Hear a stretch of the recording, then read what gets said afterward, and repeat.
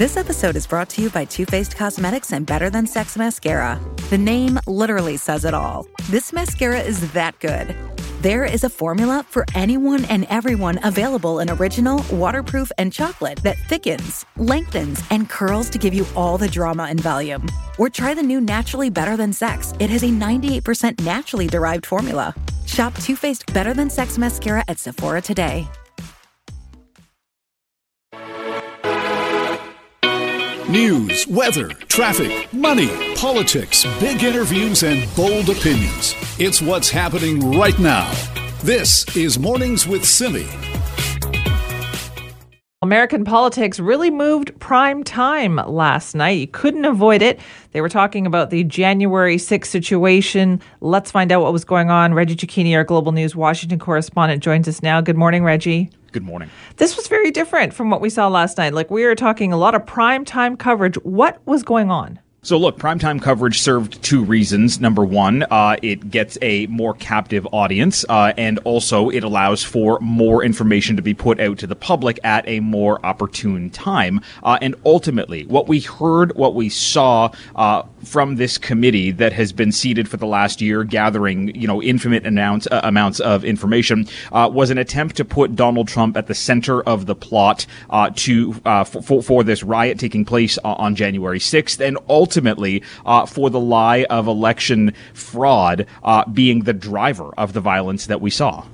Okay, and so what kind of testimony did we hear?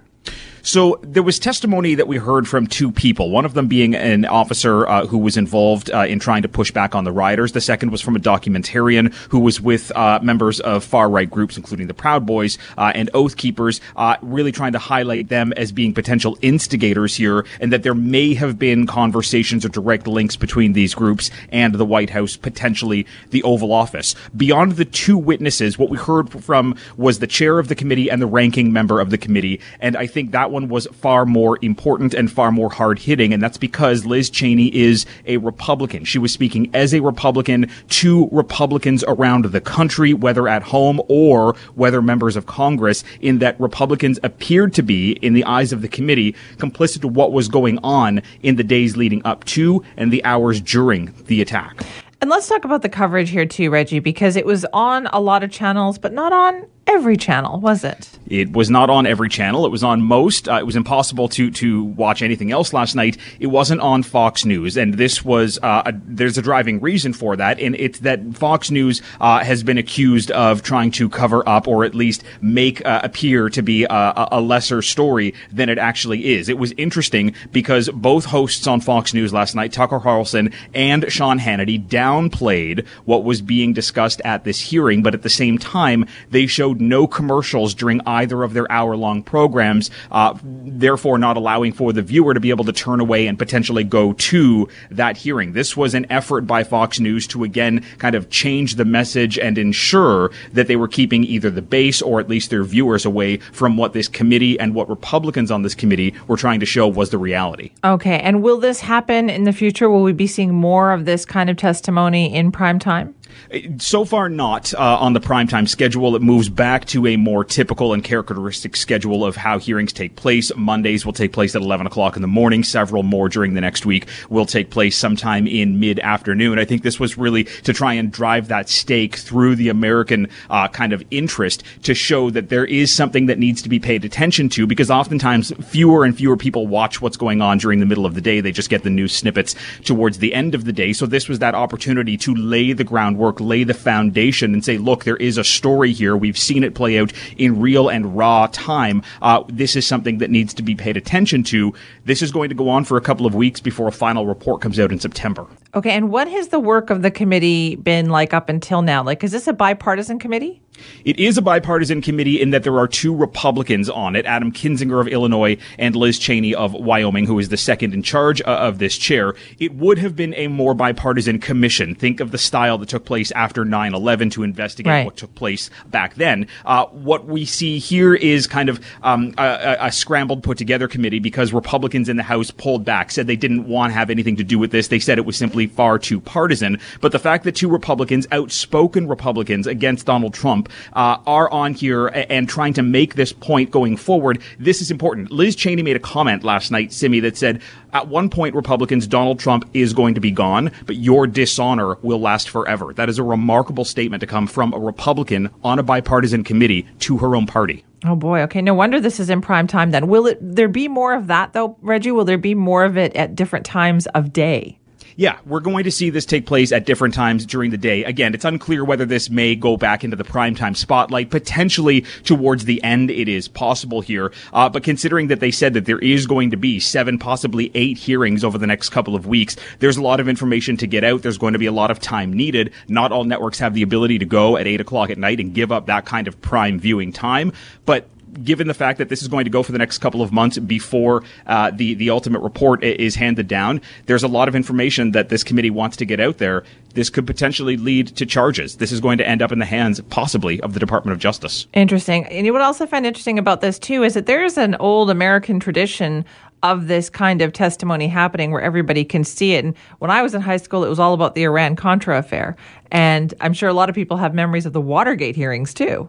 Yeah, absolutely. And this kind of hearing can make a difference. Now, we talked to some experts yesterday who said that, this committee was trying to go after people and sway opinions. If you weren't watching it, there's probably a reason that people weren't watching it, and it might be difficult to get their attention. But given the information that was told last night, a lot of it new. The firsthand testimony from people like Bill Barr and Ivanka Trump and Jared Kushner and members of the Trump campaign who were actively saying, we told the president he lost. We told the president there was no way he could stay in power. It fuels this kind of driving push that Donald Trump was at the center of the lie, that there was election fraud, and that is why they are laying this groundwork to say the violence that took place is because of a lie that was told by the president that people were telling him not to say because it simply was going nowhere. This is big information, and the Democrats and this committee are really trying to drive that home to Americans. All right, more to come. Reggie, thank you. Thank you. So Reggie Cecchini, our Global News Washington correspondent.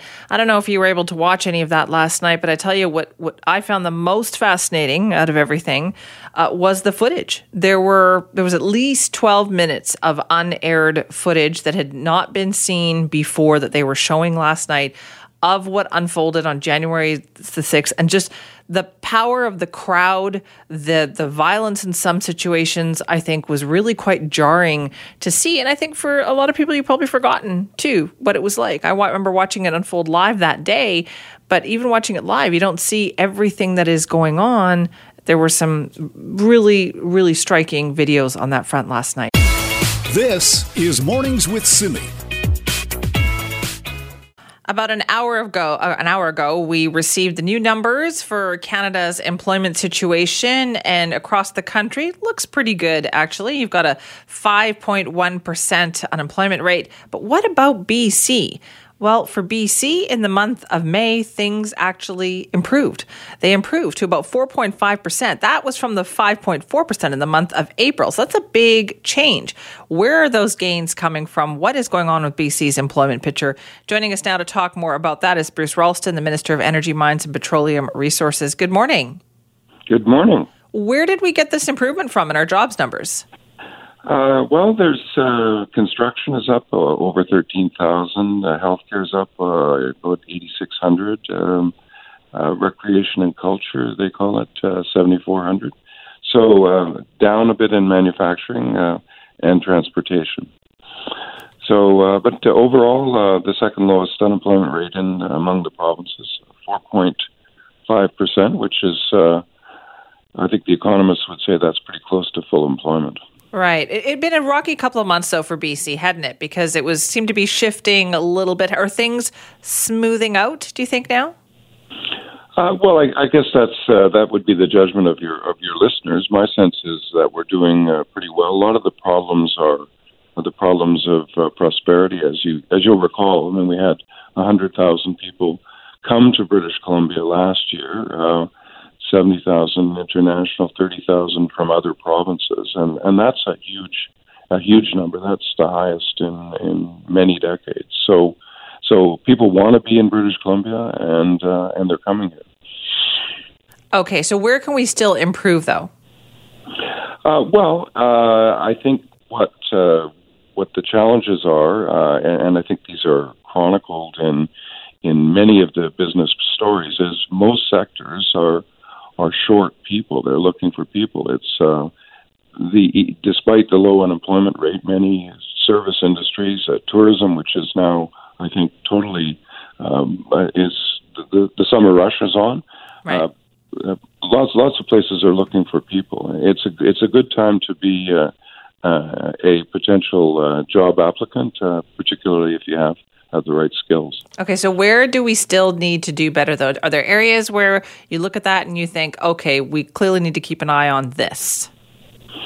Well, I would say that the shortage in particularly in some skilled trades, some skilled occupations is intense. Healthcare, we're hiring, and you can see the number there. It's 8,600, so it's up. But there are, as I think has been discussed publicly, room for more people to come and take up jobs. All right, we'll see what happens. Thank you so much for that update today.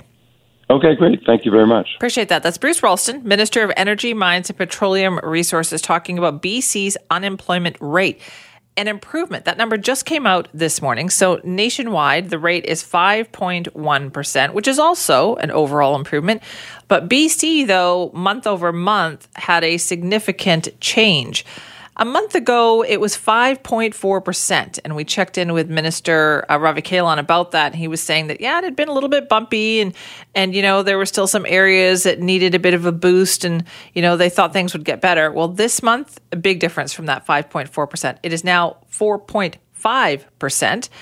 in the month of May, and it was a number of full-time jobs that were added, some part-time jobs that were added. So BC having a good month with the employment picture. But you know what? It has been a bit of a roller coaster ride. So we'll see what happens next month. And you still have an awful lot of employers out there who are looking for people in all sorts of different, occupations out there. Now, if you're a business owner, would like to talk to me about that. What's it like trying to fill a job these days? What's it like to try to get somebody to pay attention to your job opening? This is Mornings with Simi. Lots of you out there want to talk about the state of our healthcare system. Many of you have a story that you want politicians to hear.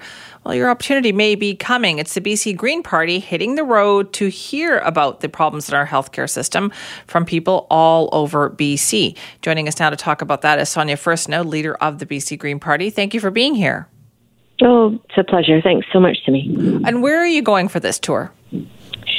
Well, between Adam and I, the 100% of the BC Green Caucus, we've got trips planned, of course, to the Lower Mainland, to the Sea to Sky region, Kootenays, Okanagan. We're going to be up in the Northwest, up on Vancouver Island, Sunshine Coast, and then back to Kootenays, Sea to Sky, and Lower Mainland. So we're between the two of us trying to get out as often as we can and get to as many places as we can. Okay, and what do you think you're going to hear from people? Well, sadly, I think we're going to hear a lot of the same stories, which is people not having access to a family physician. And over and over again, we hear particularly from experts and doctors themselves, just how critical the role of a family physician is in a person's long-term health. So that relationship that you have with a doctor, the long-term, the ability for somebody to know you over time really leads to better health outcomes. So that's, of course, a growing problem in BC. But more and more, we're also hearing about the acute effects of this healthcare crisis. And that includes, and this is, I lost two parents to cancer. And so this really resonates when I hear that people are getting cancer tests, mammogram or cancer work done, and they can't get access to those tests and move forward with the treatment they need because they don't have a family physician. And when we have problems like that, that's really such a critical and acute problem that we need to see this government make decisions quickly and say, we're going to solve that problem right now. We're going to find a mechanism that those tests get back to that patient, and that patient can move forward with the treatment they need. And so it's I think what we're hearing more and more are ways in which this crisis is affecting people's lives so deeply. Right. And we are hearing those stories definitely from people. But is that message getting through to the government? Like, what is your sense of these issues being acted upon? This is one of the challenges that we have. And this is one of the points that we're raising, which is we have a response often from the health minister when he's faced with questions about the situation, where he'll rattle off a bunch of numbers about, 30,000 healthcare workers. But that doesn't take into account how many have left. That doesn't take into account that doesn't just mean doctors and nurses. That's everything from people working in hospitals, in the cooking and cleaning staff to of course doctors and nurses. But we don't need to hear about more numbers, as I have pointed out, more inputs that this government has made. We need to hear that it is focusing on the outcomes for people. And when we see that those outcomes are deteriorating over and over again, then whatever approach they're taking right now isn't working, and they need to take a different approach. Okay, so what would you tell them to do? From what you're hearing, what needs to be done, what do you think that is? Yeah. Well, what I just said about cancer patients getting their test results, I have said that directly to the health minister. That's number one. Like find a solution to that immediately. But on the primary care crisis, meet doctors where they're at. If a doctor is providing primary care, if a doctor is a family physician right now and struggling because of the growing overhead costs, because of the growing administrative burden, meet those doctors where they're at so that they don't as well close down their practices and leave thousands more patients stranded. Because we hear about, we're building this primary care network, and I think primary care teams are an excellent vision for our healthcare system. But in the meantime, we cannot afford to lose more doctors to burnout and their inability to continue working in a system that doesn't meet their needs. We've called for incorporating mental health care, psychologists into primary care, making psychologists and mental health care covered under MSP so that people have access to mental health care when they need it. We've been working with the BC Psychological Association for over 2 years and proposed this pilot in June 2020 to the government. And of course, we've talked about the drug poisoning crisis and the need for us to recognize, as we've heard over and over at the Health Committee thus far, this is a health issue. We have to treat it as such. We need an access to a regulated, safe supply, because 6 people dying every day is unacceptable. These all sound like really big issues, obviously, that need to be tackled. These are huge issues for British Columbians. Is it possible, do you think, to do this in the next, couple of years?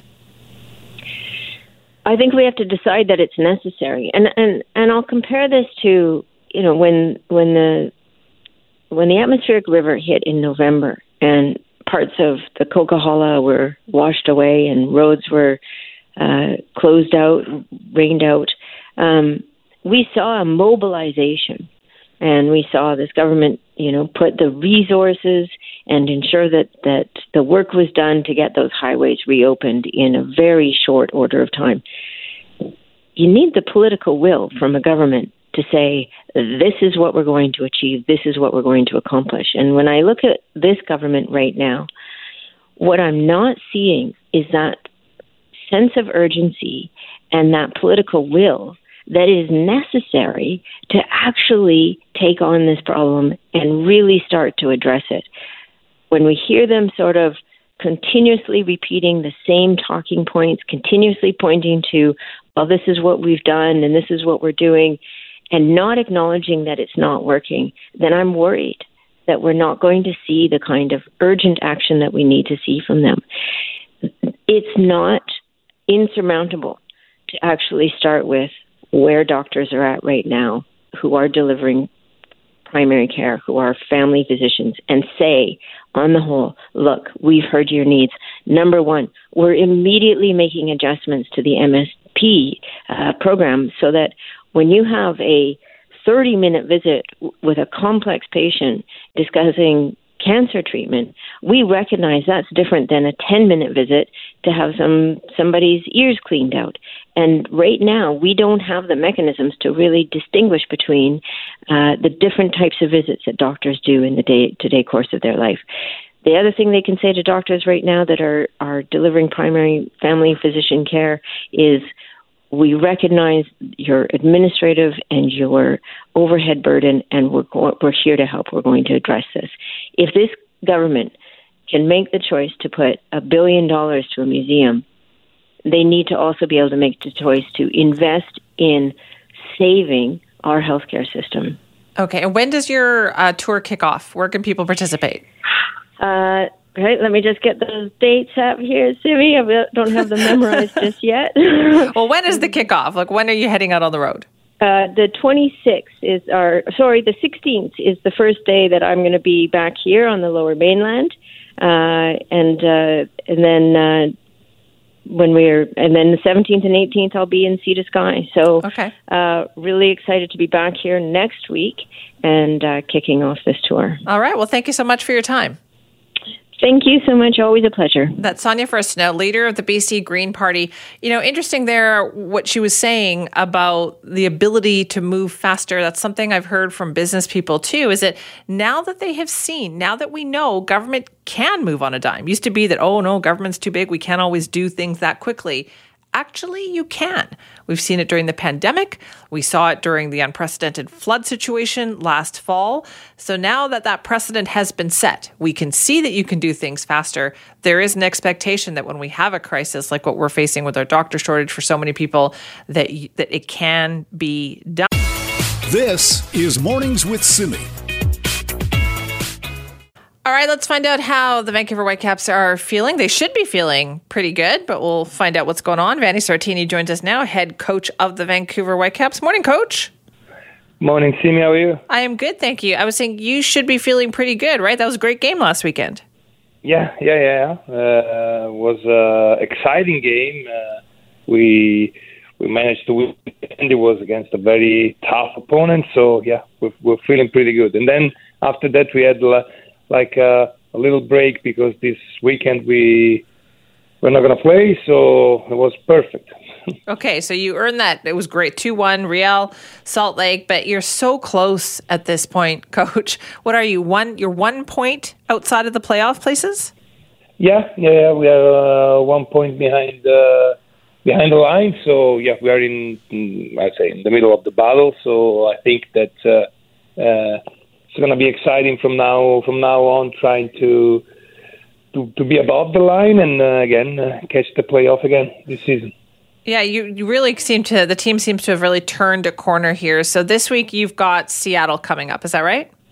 Yeah, we will play Tuesday actually in Seattle, and it's going to be, of course, a hard game. Seattle is a very good team, but with the, I would say, condition and with the trust and belief that we have at this moment, we really can go everywhere and try to win in every city, to be honest. That's so interesting the way you say that. So has that built, do you think, has the confidence level gone up and up and up after the last 4 or 5 games?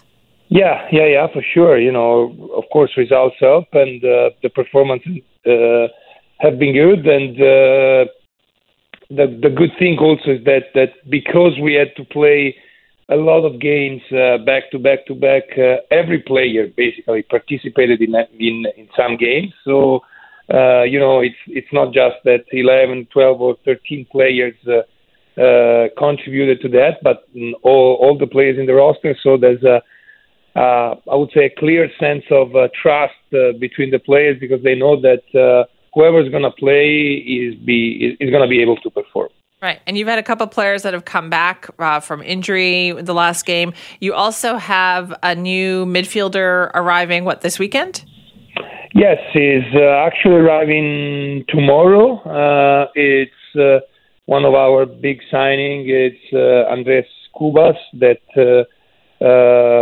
he finally got his work visa, and now he was with the national team of Paraguay. So he will arrive Saturday morning, and finally will be with us from Sunday. So it's I would say great addiction, and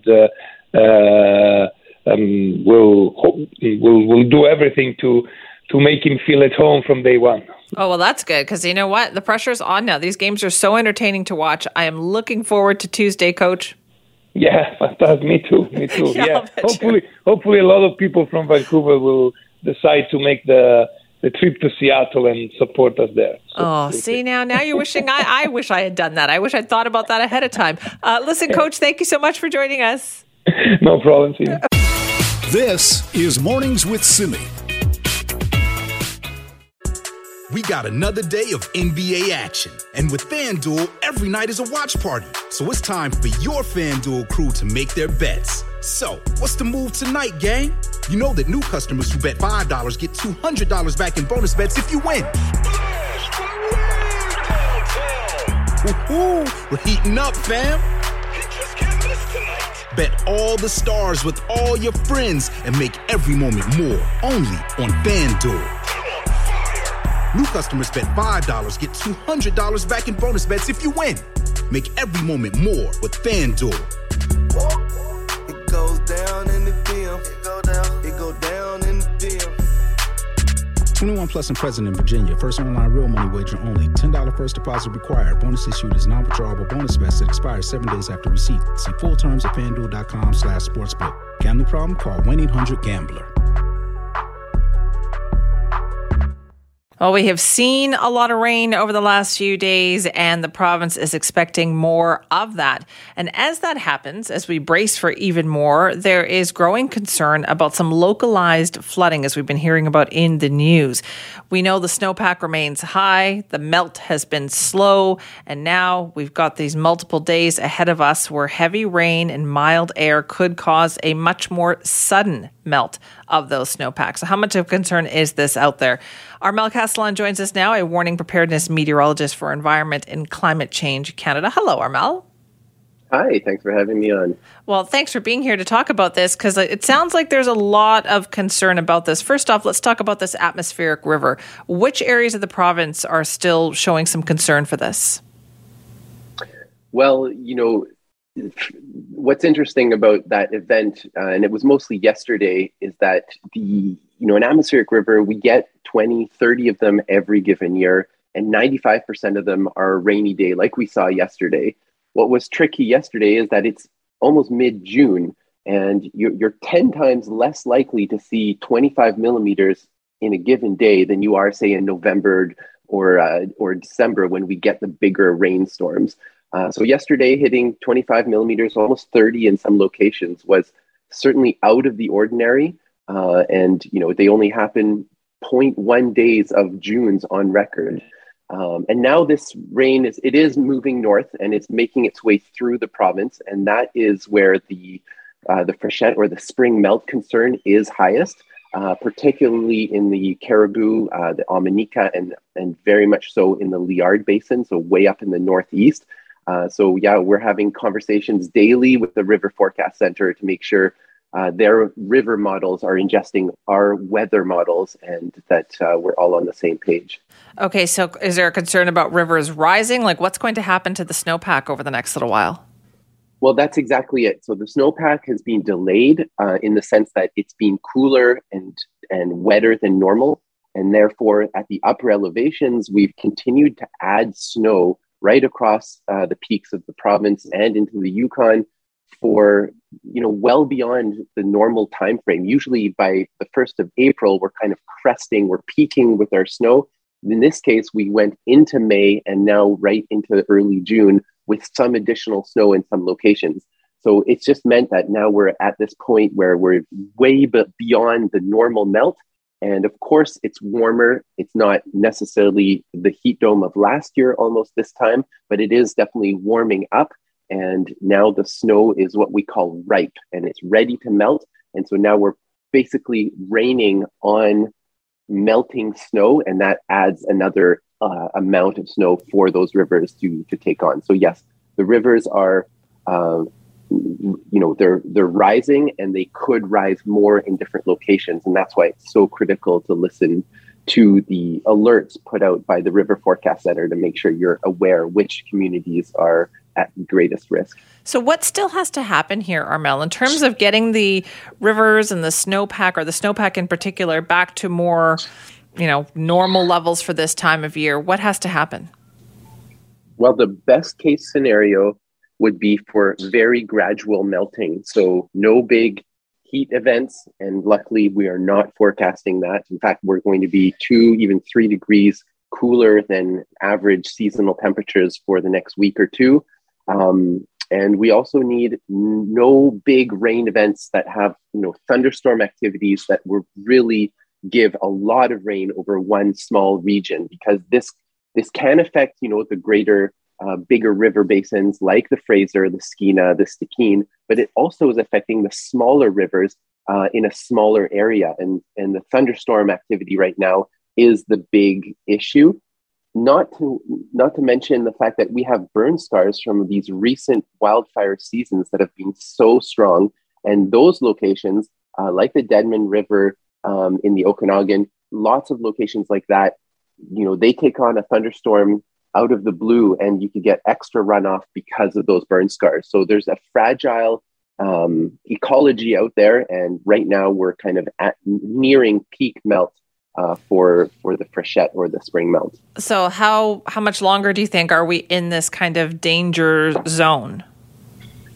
It looks like, the next 2 to 3 weeks are really the most critical ones. And then eventually we'll reach that point when the mountains, melt out in the mid elevations. And eventually all that's left is the upper elevations. And as we get into that zone, then of course, we're going to start to run out, quote unquote, of snow to melt. And therefore, you can get a heat event like in early or mid-July, which is more typical. And then, there's just not enough snow to melt anymore. And yes, the rivers will likely stay higher than normal right through until July.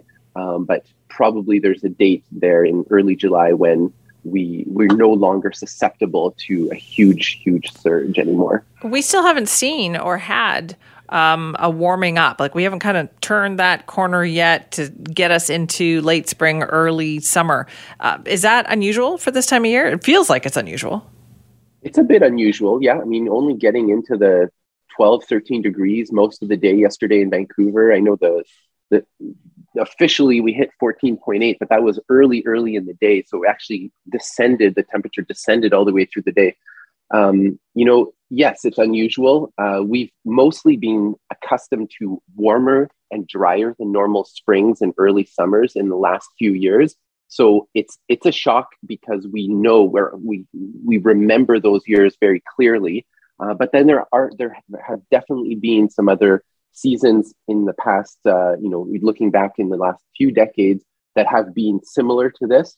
This one just ends up being, a little bit on that spectrum of colder and wetter also. So June has continued that way. In some ways, the big benefit here is that the interior is getting its fair share of rain, and that could, spell an easier start to the wildfire season. And hopefully that's the case, because it has been a difficult one for, 4 or 5 of the last 7 years. No kidding. Okay, so that's the one good thing that we hope will come out of this. What is the overall forecast, Armel? When you look ahead for the next few months, what do you see as shaping up, particularly here on the South Coast? Well, it's a little bit dominated by an indirect effect from La Nina. So La Nina is those colder than normal sea surface temperatures in the equatorial Pacific. And we've had 2 winters now so far this way, and it looks like we're continuing into probably next fall and winter. But the indirect piece there is that our localized waters right offshore of the south coast of BC are also colder than normal as a result of all that dynamic happening in the Pacific. And that is the driver for these continued, open door policy to the Pacific. So yes, the storms are not as strong as the November and December storms, but they are still coming in and dousing us. And we have this onshore flow here for the next couple of days, where we will likely see a shower here and there again. And that's going to be the telltale kind of driver going into July. And then by the time we get to mid-July, all things are kind of foggy. We can't really see, are we going to be at near normal, or are we going to start to hedge our bets towards a little bit above normal temperatures? I mean, that would be the time of year where we do have our peak temperatures. So up until that point, until mid-July, I'd say we're in a way lucky for wildfire, but certainly trending behind those temperatures that we typically see. All right. Well, thank you for explaining it all to us. We appreciate that. My pleasure. I understand that much better now. That's Armel Castellan, who's a warning preparedness meteorologist for environment and climate change. This is Mornings with Simi. Our farming series, Keep It Local. And we're talking to a local farm in Ladner, and this one that has been around for a long time, at least 25 years or so, more than that actually, also coming up on 30. And it's a place that I have been to quite a few times, actually. Joining us now is Sharon Ellis from Westham Island Herb Farm. She's coming up in just a moment. I hope that you have been taking the time to actually check some of these places out too. They've got great websites. They've got great access for people. You can go and visit. And in fact, that's how I came to know this place in particular. Sharon Ellis joins us now. Good morning, Sharon. Hello. How are you this morning? I am good, thank you. Let me ask you, how's strawberry season coming along? Sorry, I missed that. How is strawberry season coming along? Oh, they're looking not too bad. They're going to be a little later than normal, but they look pretty good. Actually, we're about the second week in June. Okay. I was a little concerned about that, though, because it's been cooler this spring, right? Has that affected the crop at all? Right now, only in lateness. That now the fruit looks good on them, so it's just going to be a little later, and hopefully sunshine. We get that because then all this rain, then they will worry about fruit mold, but I don't want to get into that. You know, Sharon, I can hear the sigh in your voice on this. Is this just what it's like if you are a farmer these days? Like these are the things you have to deal with. It is. They gave us a hard one this year. Mother Nature, she's really she's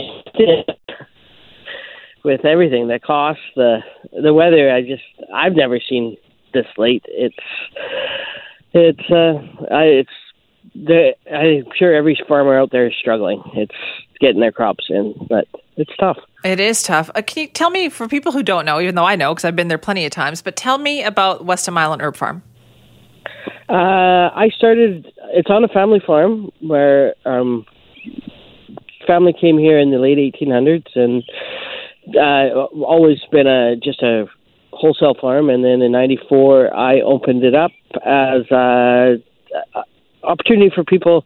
My theory is if I can get people onto the farm and they can actually see how it's operating, that they'll understand the importance of farmland better. So I farm probably about 20 acres of the farm through my pumpkins and just a mix of organic veggies, and people are allowed to come in, see how everything's growing. My season is May through Halloween. Start with plants and then all the different veggies, and then end my season in the fall with pumpkins. And I know fall is a really big time of year for you, isn't it, at the farm? Yeah, the pumpkins I've been doing the longest, and I've been selling. My sister and I started selling pumpkins when we were 5, and the curb in front of my house, and there wasn't much traffic then. A far cry from what it is now. Now there's so much traffic on the island, like especially in berry season. They got to put flaggers on the bridge, so things have certainly changed. Oh, no kidding, right? Like I remember coming out there. I've always come out there. I used to live just down the road from there, and never had a problem. And then I came out last summer, as I always do, to get my berries and things. And yeah, it was a traffic jam. So what has that been like to deal with that on the island? Well, I mean, it's a plus for me because it's business.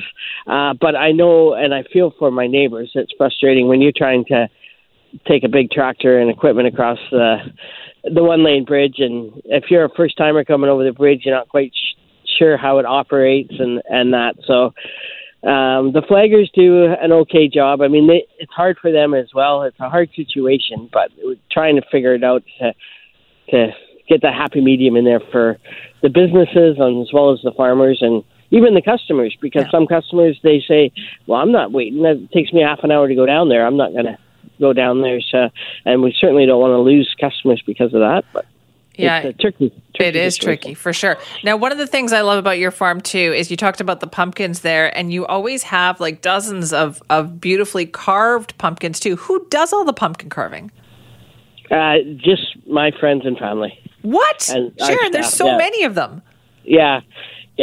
There's not as many as there used to be, but that was a big thing. And a big thing in my the farm is that I love to farm. I wouldn't do anything else, but I also love to be creative, and it gives me an out for that. Yeah. What do you love about this? Obviously, there have been some tough times, especially the last year, as you were saying. What do you love about what you do? I think just outside is huge. That it's get to be outside. I love my family's heritage in it. I love the whole community spirit, and the gratification of like working that ground, because working the ground is just almost as good as watching the plant come up through the ground. But just to go out there and cruise around and see that seed pop through, or that transplant, it's doing well, and then get to go harvest it and pull those carrots out of the ground, and just I still get giddy when I look at these. That is, and I'm not just saying that because it's your show. It is the truth. No, I believe you. I get that feeling for sure. Do you think that as customers, like, do we have a better understanding of these? Are people more actively involved, do you think, in where their food comes from? I think so, and I think you're doing an amazing job. Just wanted to say that, because before I even got asked to come on your show, I said that's somebody who understands it. She gets it. And you say it in such a good way. And I thank you for that. Well, Sharon, you're going to make me cry. But it's just, I also love food. But, I've known some of these places like your farm for a really long time. And I feel like every year when I go, I see more and more people there. And that must be really rewarding for you. Oh, 100%. No, and it's, COVID helped that too. I mean, it's been increasing before COVID, but COVID really got people thinking about their food more and doing more canning, preserving more, and doing more gardening. There definitely is I think some people will realize, okay, that's not for me, but I think some people it'll stick with, and there'll be more people preserving and understanding, okay, it's strawberry time. Let's freeze some or can some or make some jam now. And that's a good thing. That's exactly what I do. Well, Sharon, I will see you then in a couple of weeks when the strawberries are ready. But thanks so much for joining us this morning. You're very welcome. All right, good luck. That's Sharon Ellis, the owner and operator of the Westham Island Herb Farm. If you have never been there, and you know what? I'm sure there are some people listening right now going, where's Westham Island? It is in Ladner. Maybe you've heard of the Rifle Bird Sanctuary. If you've never been out that way, take a Sunday drive out there. I mean, you won't be alone because it is getting more and more popular, but it is so beautiful out that way. And you'll see great farms like the Westham Island Herb Farms, like Emma Lee Farms. There are some great farms down there that you can stop and get your berries. I go out there for strawberries. I definitely go out there for pumpkins in the fall. It is beautiful. And I did used to live down the road, so I was very spoiled by that. But now it's a visit for me there.